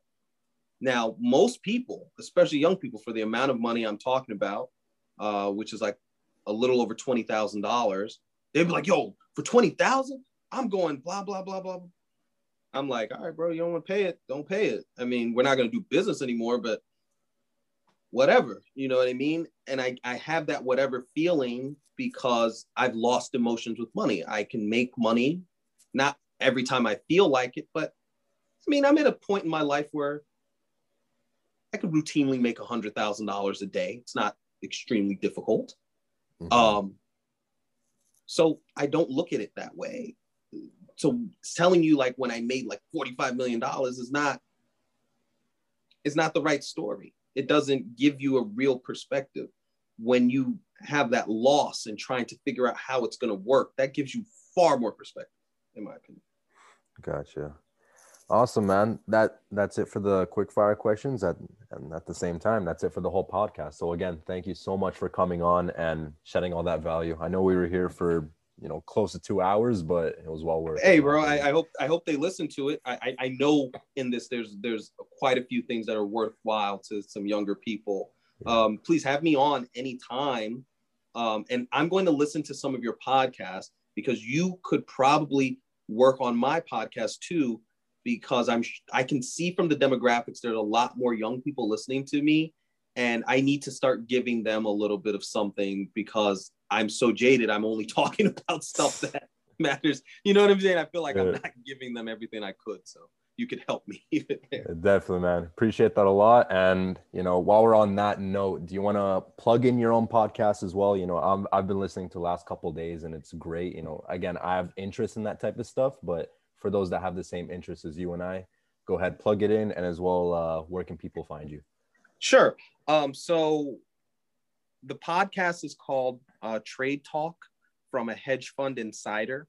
When you put it into your Apple or Spotify, you'll see a gold G pop up.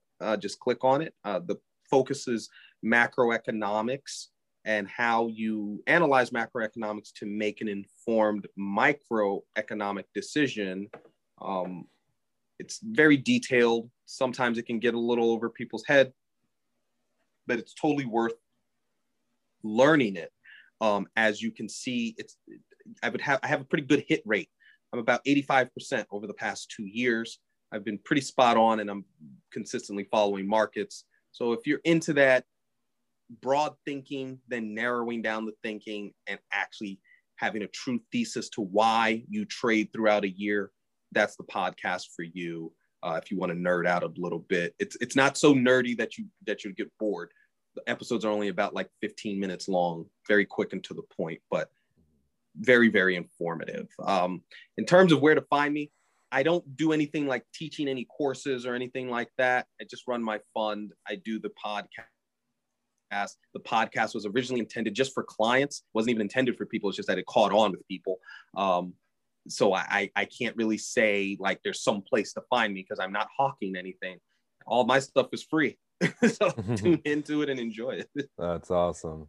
Again, thank you so much, man. And for everyone listening, thank you so much for listening, especially if you made it this far. I hope you got a lot of value out of it, and I'll catch you guys in the next episode. Take care. Take care, guys. Peace out.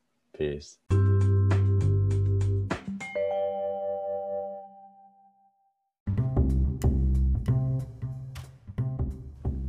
So I hope you guys enjoyed that episode. If you did, go ahead and subscribe on whatever platform you're using to listen, and I'll catch you guys next Monday.